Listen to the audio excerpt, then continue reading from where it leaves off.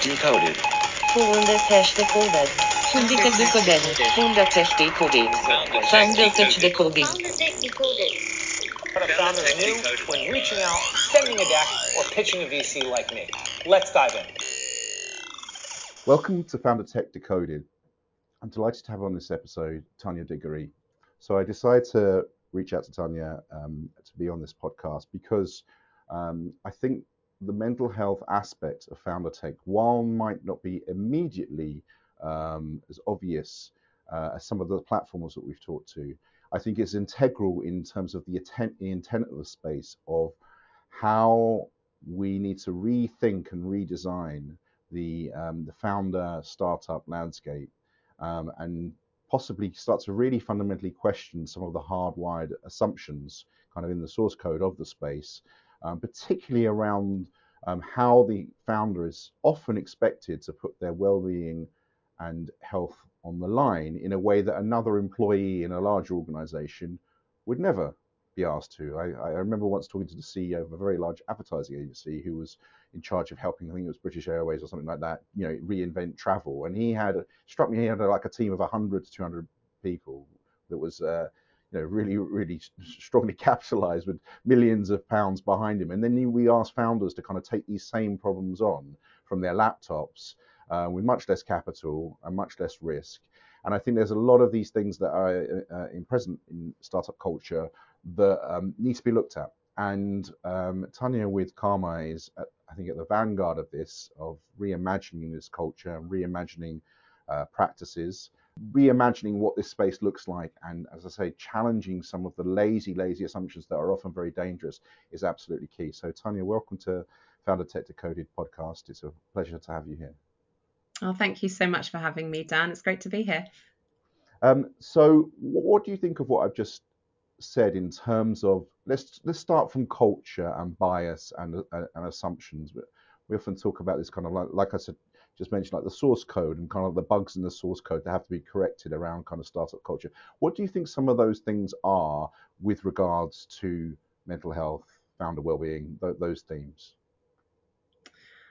So I think that we're in a really interesting time in just how much awareness is now being raised about mental health, and it's starting to slowly become a bit of a norm to consider it in our day-to-day lives, where, as you were saying before, Dan, it's sort of something that, in a way, particularly for like startup founders, entrepreneurs, for a long time, it's just something you put on the back burner, or you just focus on, the success of your business as the priority. Whereas now what we're realizing, and thanks to advancements in research, we know that actually it goes hand in hand. And in order to have a successful business, you need to be feeling well in yourself, to give yourself, fully to the business and to be at your best, and to give quality output of the work that you're delivering. So if you're burning the candle at both ends, and if you're pushing through, high stress and burnout, then that's only going to go in one direction if you don't stop and take stock. And I say that coming from experience, as well as having been an entrepreneur for over a decade now, and running 3 different businesses, and actually now with the business I'm running, Karma, I practice everything that I share. We all do in the team. So anything that we talk about, we draw from evidence-based research in our courses and what we share in our events, etc., like the one that you came to. And it's not that we're just saying, oh, this is good for you. It's like we actually live it. And, I put boundaries in place around, what's important to me in my personal life and my work life, etc. And I'm still growing and running a successful business. So, and I know many people where that also works for them. And I think we're just starting to reimagine and readdress just how we approach taking care of ourselves in our work, and understanding that the two really do go hand in hand. So why do you think, I mean, what you've said is obviously really important, but it's often like with the work that we do, it's like it feels like very common sense once you point that out, right? That a person who is balanced and well and feels like they have space and can time to think is obviously going to perform better than somebody who is completely stressed out to the max all the time and chasing their tail and not sleeping. And why do you think that, which just sounds like common sense, why is that still an aha moment? Why, with Karma, when you explain that to people, why is that still like, oh yeah, or is it still, or is that getting better? I'd like to kind of hear that kind of spectrum. Or was it like a few years ago, what are you talking about? So now, yeah, of course. Or how's that changed, if at all? Mm-hmm. Yeah, I mean, it sounds simple, but it's effective, obviously, when put into practice. And very often it's the simple things, or the things that, like you said, sound like common sense, that are actually the most impactful. And to be honest, it sounds simple, but it's easier said than done. And very often, especially within the entrepreneur space, like, you learn through trial and error, right? Like, I'm coming from the place of having previously experienced in the past high stress, burnout, having to take time off work, struggling with panic attacks on and off for about a year, Yeah. and recovering from that. So, I'm not just sitting here talking about it like it's a good idea. It's actually something that I've personally, been in that place, and had to understand, and really get to know what mental health actually means. And I think because we're living in an age of information, of awareness, of research that's on a level that we've never experienced before in humankind. We have so much access to information now to help us understand, what's so important in terms of balancing work, well-being, and work. But it's not simple and straightforward, because we get into habits, don't we? And especially, there are so many distractions around us nowadays, and so much stimulus that's almost an overload for the senses, whether it's social media or online or emails, etc., that we need to be the ones to put the boundaries in place, because that's not going to do it for us. Our emails aren't going to say, hey, do you know what? I'm going to stop sending you emails for a while. It's like, we need to be the ones to be like, actually, this is my cutoff time, and this is when I am, and I'm not going to be checking it, etc. So it's like, we need to look at our relationship to all those distractions as well, because that can be a factor in what can drive, high stress levels and burnout, etc. Just looking at our habits in general, and our relationship to our work, and it's also the expectations that we set for ourselves as well as what others set. So it's very complex, but hopefully that kind of elaborates a little bit more for you. There's an interesting correlation between the tech and how the tech behaves, and what you're talking about with boundaries. So I think it's called the science of unintended consequences. So I'm not going to get the guy's name, but he invented the infinite scroll on the phone, which you may get his name. It begins with R. And what he said was, once he stepped back, he did it because he wanted to make the experience more fluid, right?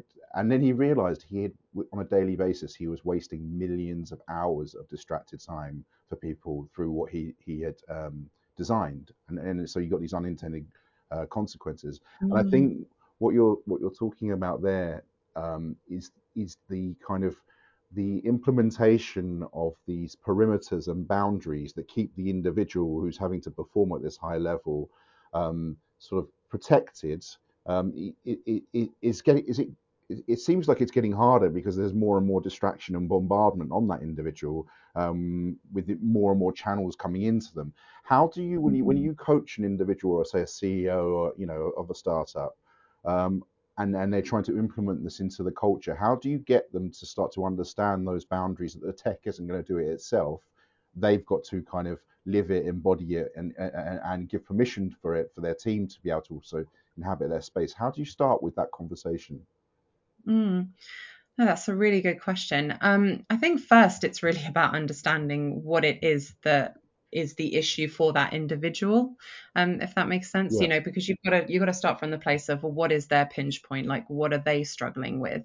And everything that we do at Karma is drawn from evidence-based research in the field of neuroscience, and latest mental health statistics, etc. So that's what we base our education on, from research. So it's sort of you've got some concrete foundation there, and as well as exploring like strategies that can help, that are tried and tested, etc. But consistent research highlights that working longer hours, and working through breaks, for example, and just being switched on all the time, multitasking as well, that's been debunked recently as a myth as well. Yeah. There's so much out there, there's so much evidence to show through countless studies that doesn't actually make you more productive. It doesn't make you better at your job. And in fact, being more considered and being more mindful of your time and where you're placing your energy, that's what is a really helpful starting point, to sort of move forward. And it's understanding things that when you get interrupted, whether that's an individual interrupting you, or if it's a social media app or an email notification whilst you're working on a project, for example, that you just go to for a second but then ends up taking longer, it can take up to about 25 minutes Yeah, I've heard to that. actually get back to, like your full-blown concentration. So if you think about how much time can be lost in a day of full focused productive concentration, there's a lot going on around us that we need to take control of ourselves. So really we start from that place. It's understanding, well, what are those issues that you're encountering, and let's break those down a little bit more, and let's explore, what the studies show us, as well as what we've, identified as sort of tried and tested strategies that can help. And also, it's not to say there's quick fixes, far from it. And, even with a lot of the strategies that we share, whilst they're drawn from evidence-based research, different things work for different people, so it's also exploring that and understanding based on people's, unique demands of their time with work, with personal commitments, etc. It's understanding what actually makes most sense for them.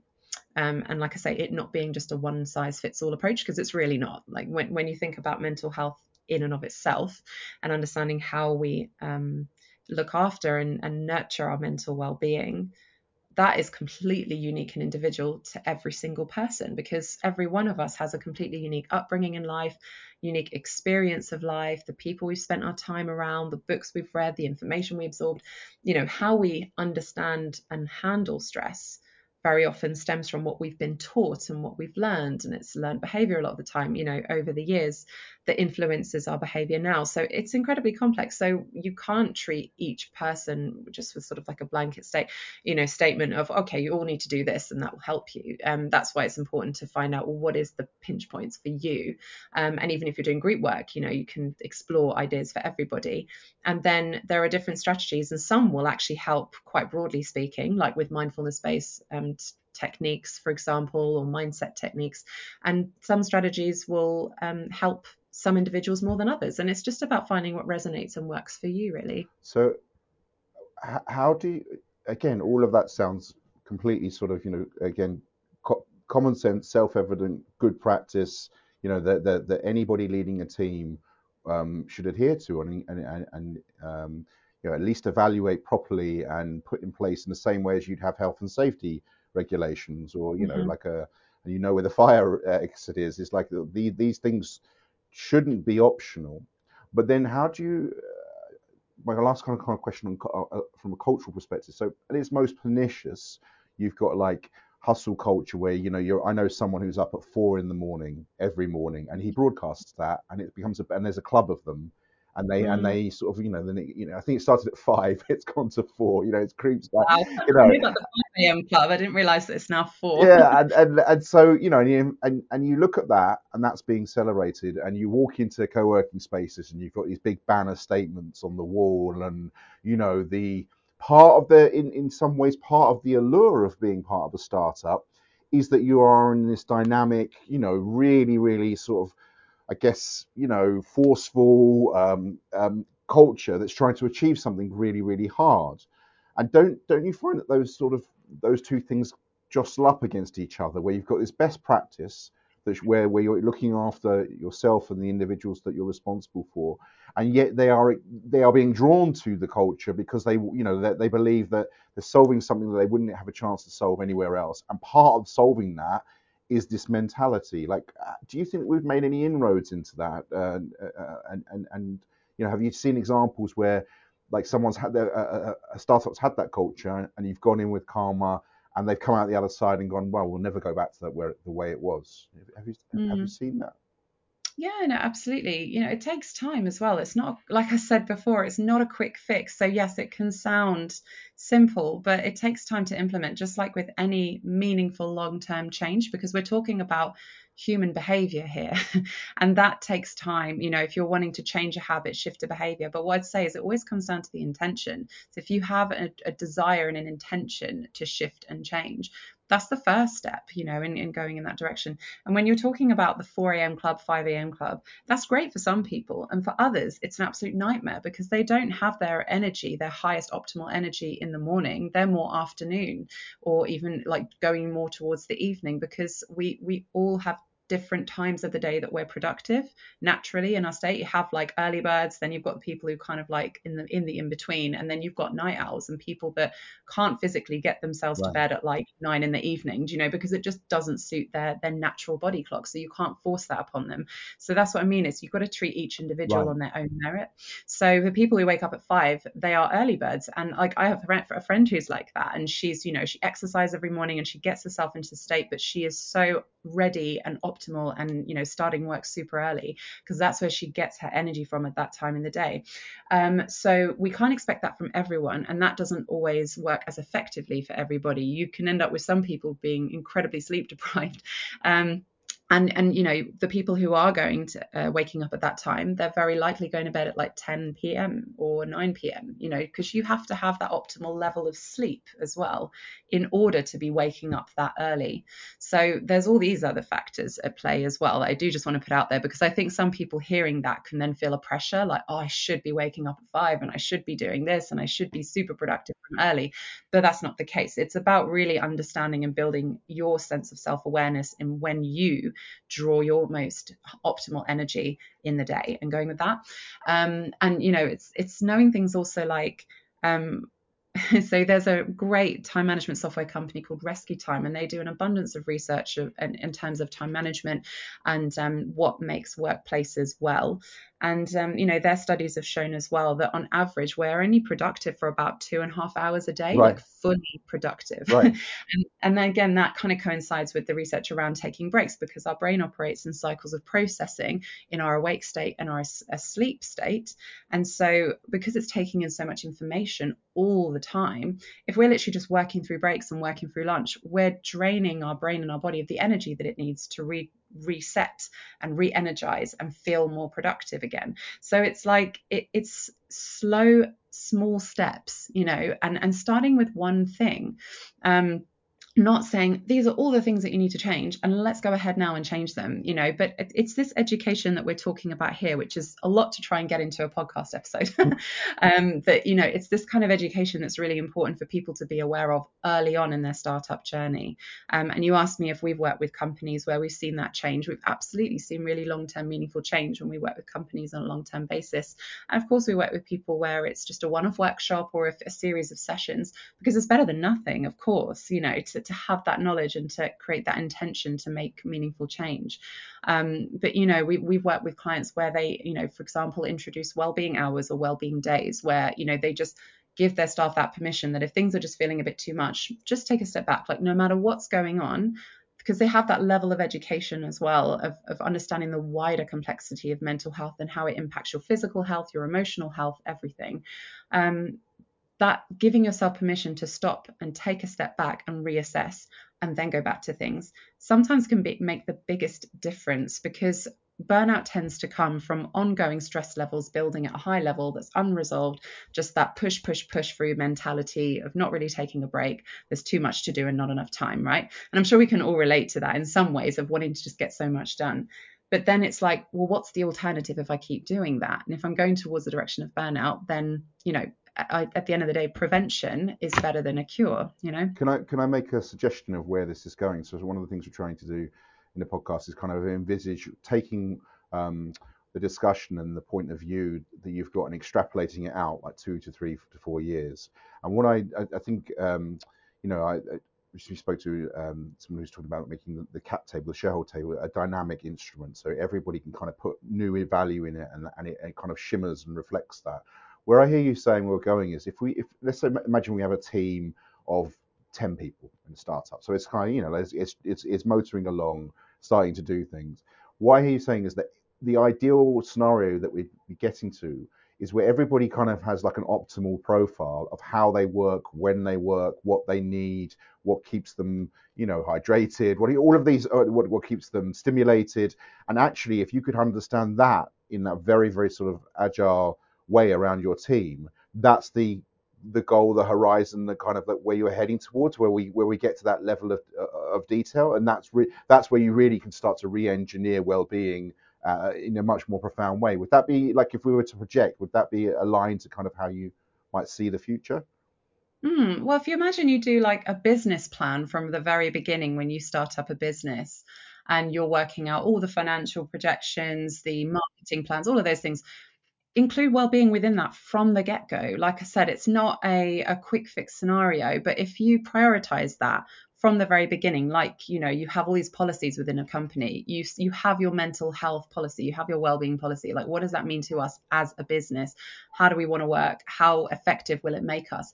And you begin with that in mind, then all the decisions that you're making around your business will naturally integrate within how does this impact us in our well-being and in our mental health. Because when we talk about mental health, we've got to also consider the wider scope of our well-being in general. And our well-being it encapsulates how we feel and function on a day-to-day basis in terms of our mental, physical, emotional, social, and spiritual health.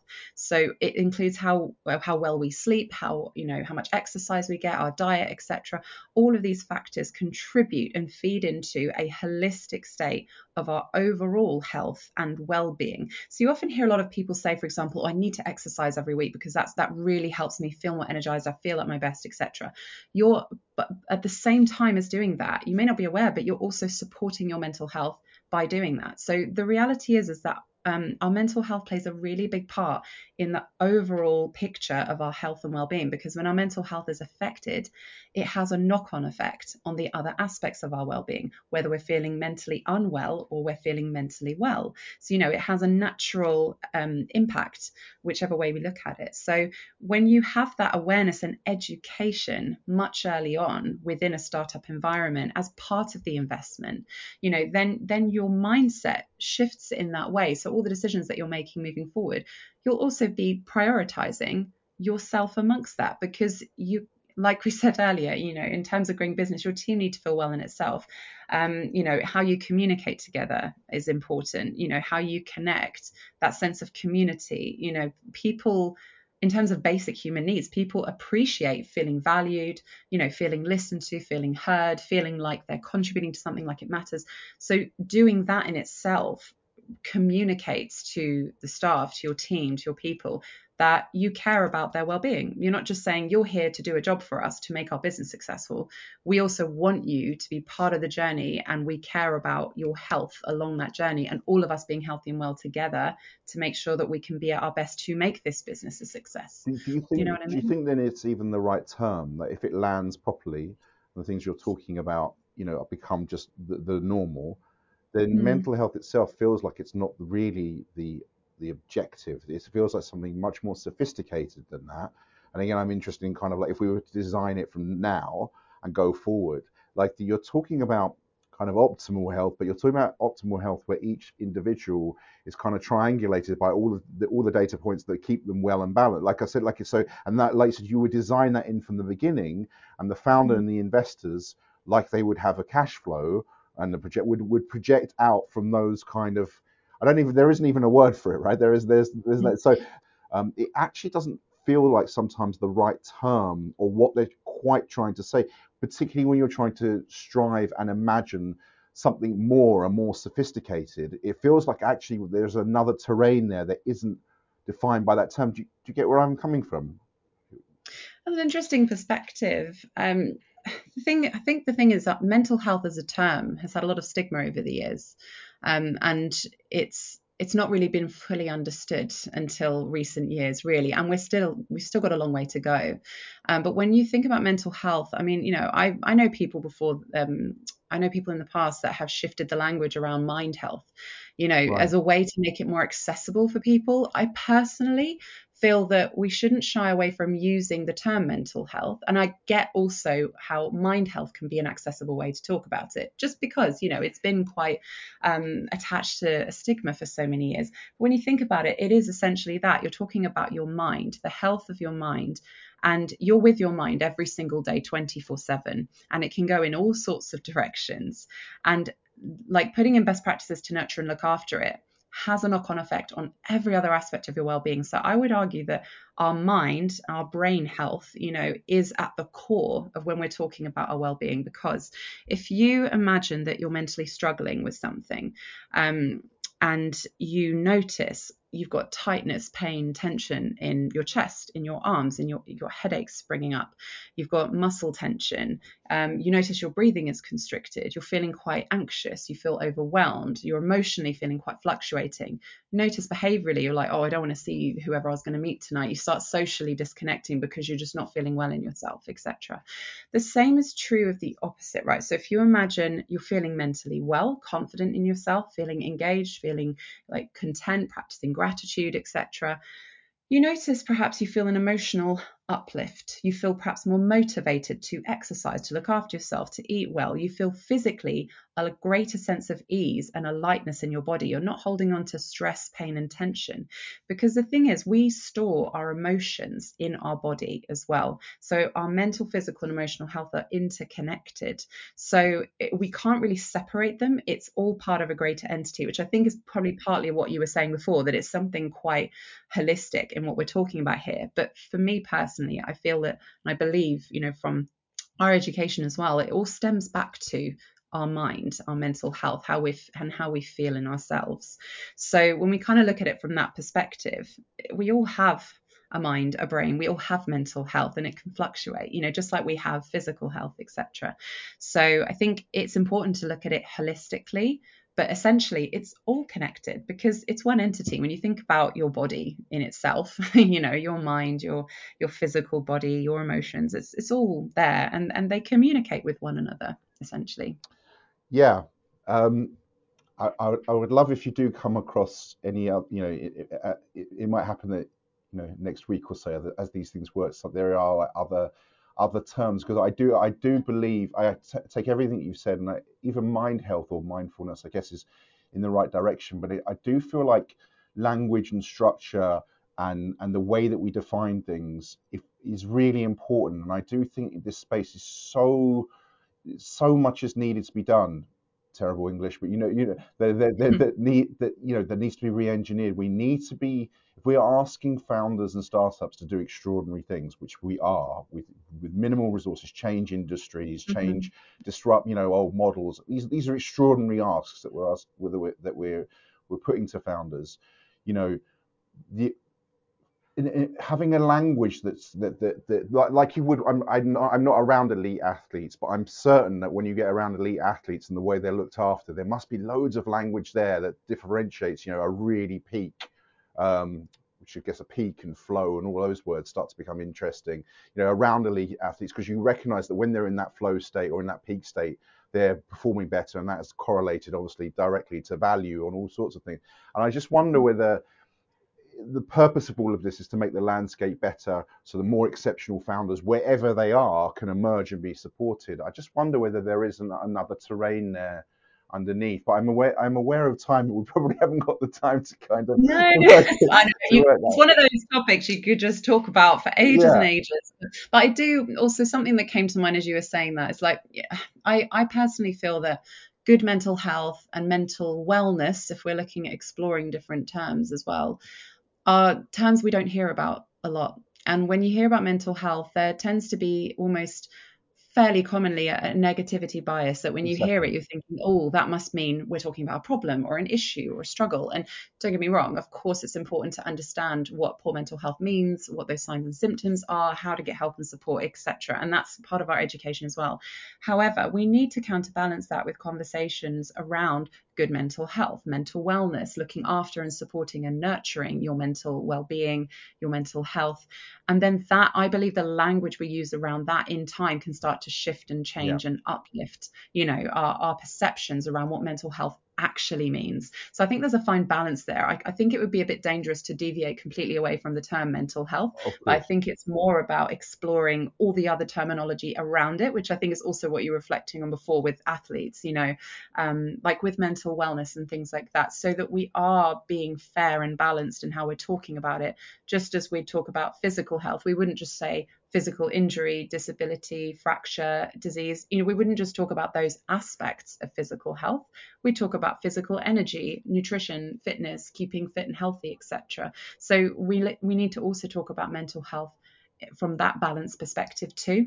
Yeah, yeah, and I think we need to be able to point to founders who aren't just sort of commercially successful, but have that balance and start to hero Mm. that and go, look at that person. Not that it wasn't, that look at the way that, and like you said, it doesn't necessarily mean they might be up at 5 a.m. because that's their peak time to do that. But it's the coherency, isn't it? It's the way their teams are calibrated. It's all about language that we're just at the beginning of. I'm just glad, like we've kind of I really could talk about that for another half an hour because I think it's super interesting. But in terms of kind of wrapping up on some of my APIs, that things that are on your radar that you plug into, whether for your health or interest or in this space, particularly in this space around the conversation we've had. If there's books, people, podcast, events that you think, and we'll list them in the show notes. That would be awesome if you could. Yeah. Absolutely. I mean, in one of my books, it's called "This Is Karma: Inspiration, Support, and Encouragement for the Entrepreneurial Mind." I do actually, at every other page, I make reference to recommendations because I'm a big reader and listen to different podcasts and talks and things like that. So, just as a side note, there's tons of recommendations in there that link to Great. work and well-being. But off the top of my head, now, a speaker that I truly admire is Brené Brown. Yep. She's a TED speaker. She's a best-selling author of multiple books. She was a previous social worker and is now in the space of researching the link between vulnerability, shame, and courage, and the connection between all three.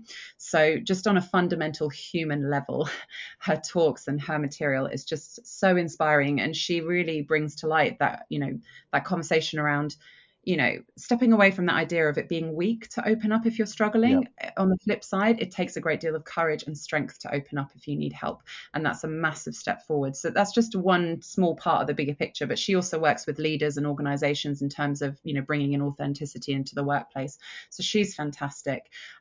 Also, in terms of podcast, Jay Shetty's podcast is a great one. It's called On Purpose. And his whole thing is about making wisdom go viral. So again, it sort of touches on so many different aspects of life. He does talk about burnout. He kindly referenced us as well in one of his episodes and our blog called The 5 Stages of Burnout. He talks about, different stages in your life, dealing with toxic relationships, like different people, what you manifest, towards yourself, how you deal with, work and well-being. So that's a great listen I would recommend as well. And also for the entrepreneurs, I've met this author and speaker a few times actually. He's fantastic. He's called Daniel Priestley. He does a lot of talks in the UK and abroad. Has accelerator programs for entrepreneurs, but he's a best-selling author of multiple books as well. But it is all about that entrepreneur journey.